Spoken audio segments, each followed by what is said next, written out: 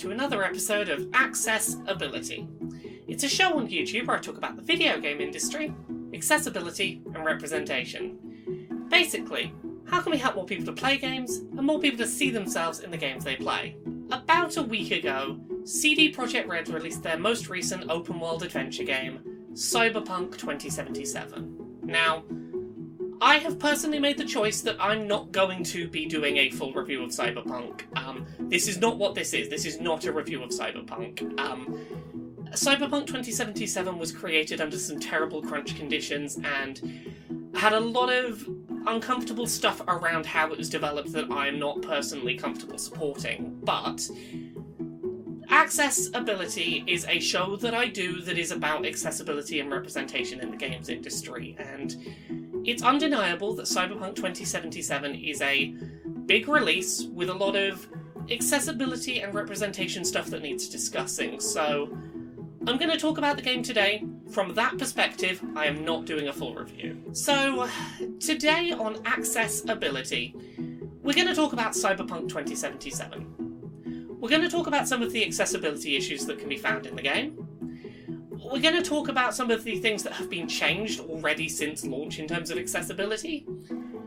And we're going to talk about exactly what trans content is or is not in Cyberpunk 2077. Let's start off by talking about disability accessibility in Cyberpunk 2077. While there are a lot of aspects of Cyberpunk 2077 that are inaccessible to disabled players, the one that caught the most attention and headlines around the launch of the game is how the game at launch handled photosensitivity triggers.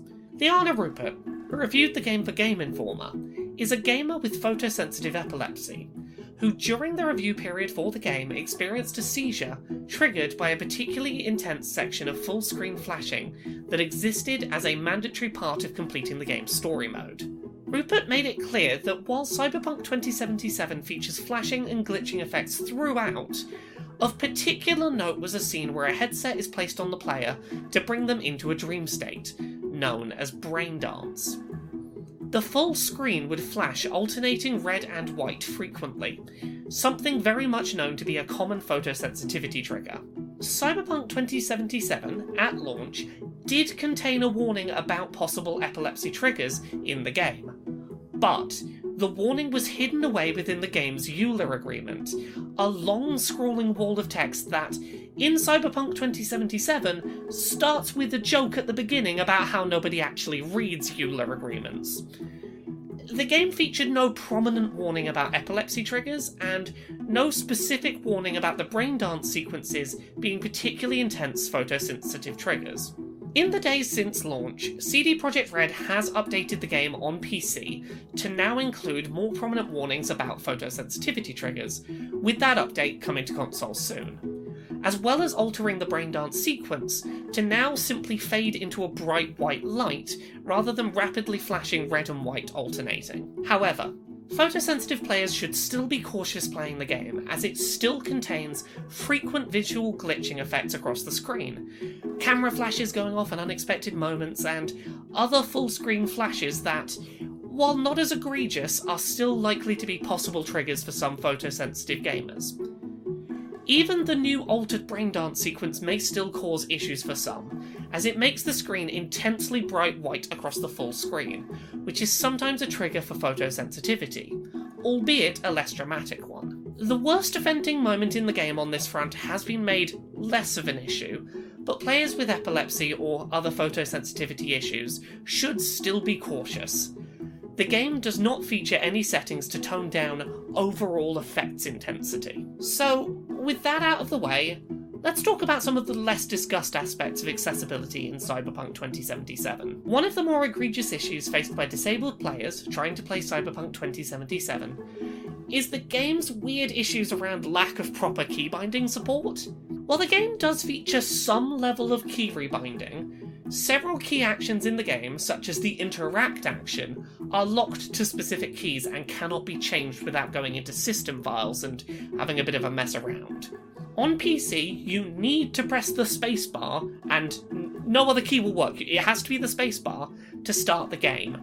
And when you manage to get into the key rebinding menu, you have to press the escape key. You can't move your mouse to an on-screen prompt to exit and save your key rebinding, which makes getting to the key rebinding menu and rebinding those limited options available difficult for some players. The fact that Cyberpunk's key rebinding is limited and selective has caused issues for a lot of disabled players who simply can't swap buttons around in a way that is accessible for them. Additionally, Cyberpunk 2077 doesn't feature any support for turning held buttons into button toggles. For players with muscle weakness in their hands and fingers, holding down a single button for a long period of time can be difficult, and offering players the option to press the button once to start an action and a second time to stop can really help with accessibility. For any players who struggle with motion sickness in first-person games, Cyberpunk doesn't feature the ability to turn off head bob, which may cause issues for some gamers like myself with motion sickness. On the other hand, the game does allow you to alter the field of view, motion blur, and level of lens flare, which may all somewhat help to mitigate motion sickness for some. Next, let's get on to the issue of text size. For blind or partially sighted players, Cyberpunk 2077 does not do a good job overall of making itself accessible. Cyberpunk features a couple of different options for subtitles, offering subtitles for cutscene dialogue, dialogue spoken by characters while you're in gameplay, known as overheard subtitles, and an option to display both.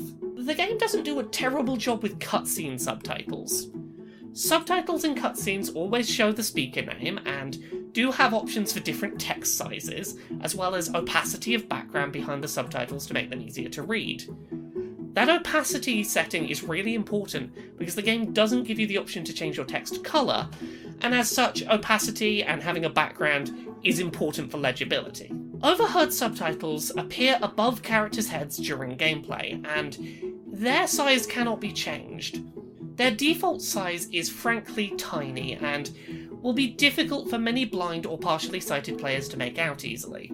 These are often used to provide important information, which makes their inability to be customised an issue. You also cannot customise the size of menu text, which also defaults to a frankly tiny size, which is an issue given how much the game expects you to read text in menus.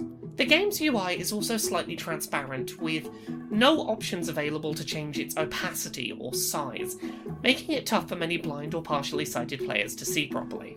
If you're a PC player and rely on Windows Screen Magnifier to read on-screen text, you're going to be a bit out of luck, as in Cyberpunk 2077, the mouse is invisibly stuck to the centre of the screen, meaning that you'll be unable to move the screen magnifier to other parts of the screen you might need to read. Additionally, in dialogue, sometimes the player will be required to respond to dialogue choices on a short time limit. You cannot turn the time limit off for these dialogue choices, so if you're a slow reader or struggle with reaction speeds, this may be a barrier to play for you. However, with all this being said, Cyberpunk 2077 does contain some features which are there to help disabled players. There's not a huge amount of them, but it is important to talk about the things this game is getting right in that regard. So, let's dig a little bit into what settings do exist for disabled players looking to play Cyberpunk 2077. So let's start with Cyberpunk's dedicated accessibility menu. Here, players can find settings for aim assist and snap to target, which can make targeting enemies easier for players with coordination difficulties like myself.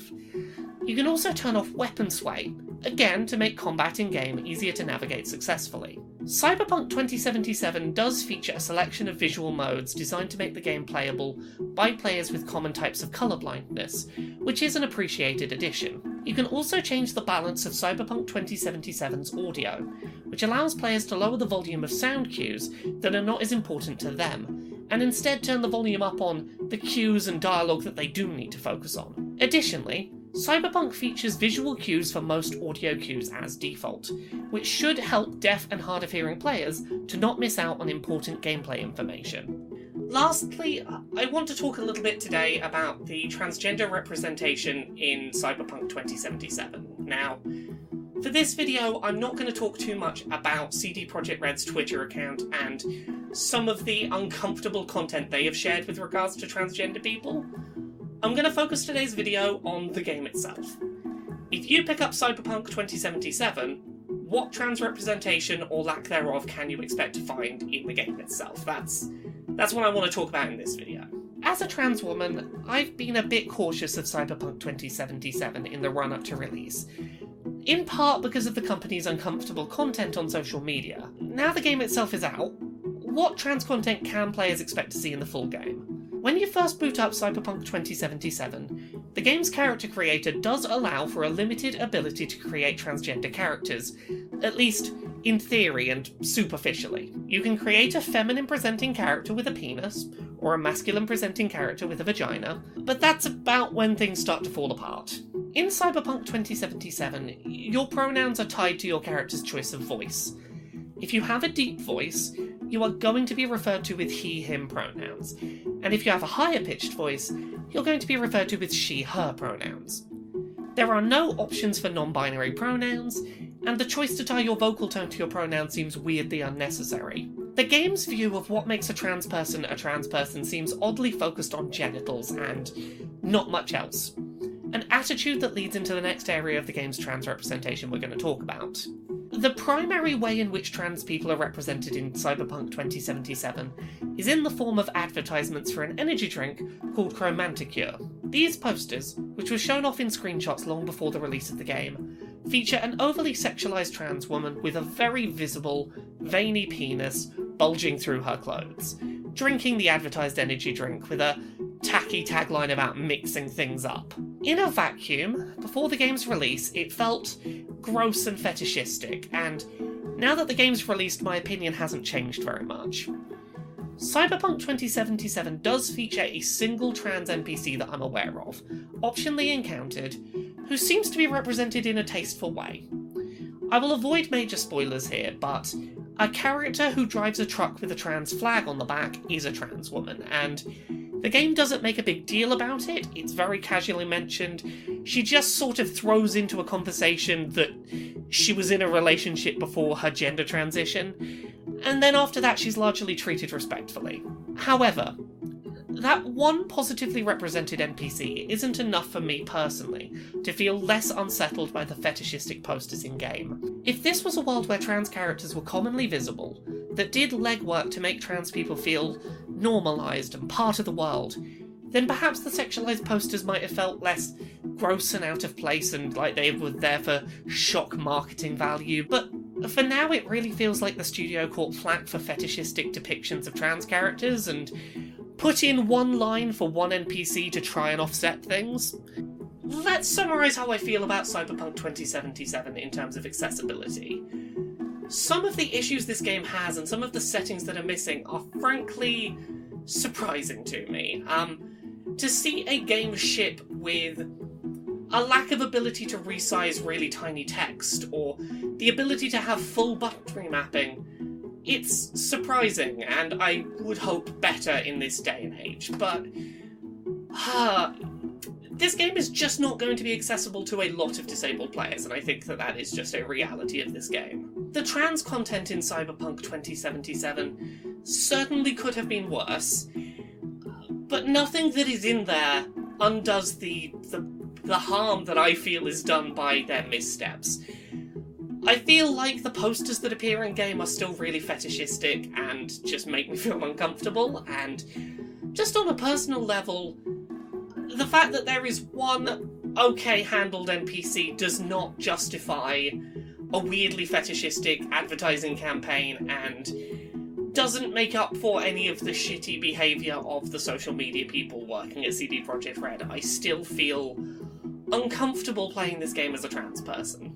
Overall, Cyberpunk 2077 is a game with a lot of issues, and I hope that if nothing else, watching this video has allowed you to make an informed choice about whether this game is going to be accessible for you, and whether you want to play the content that is found in the game. I hope that this video helps.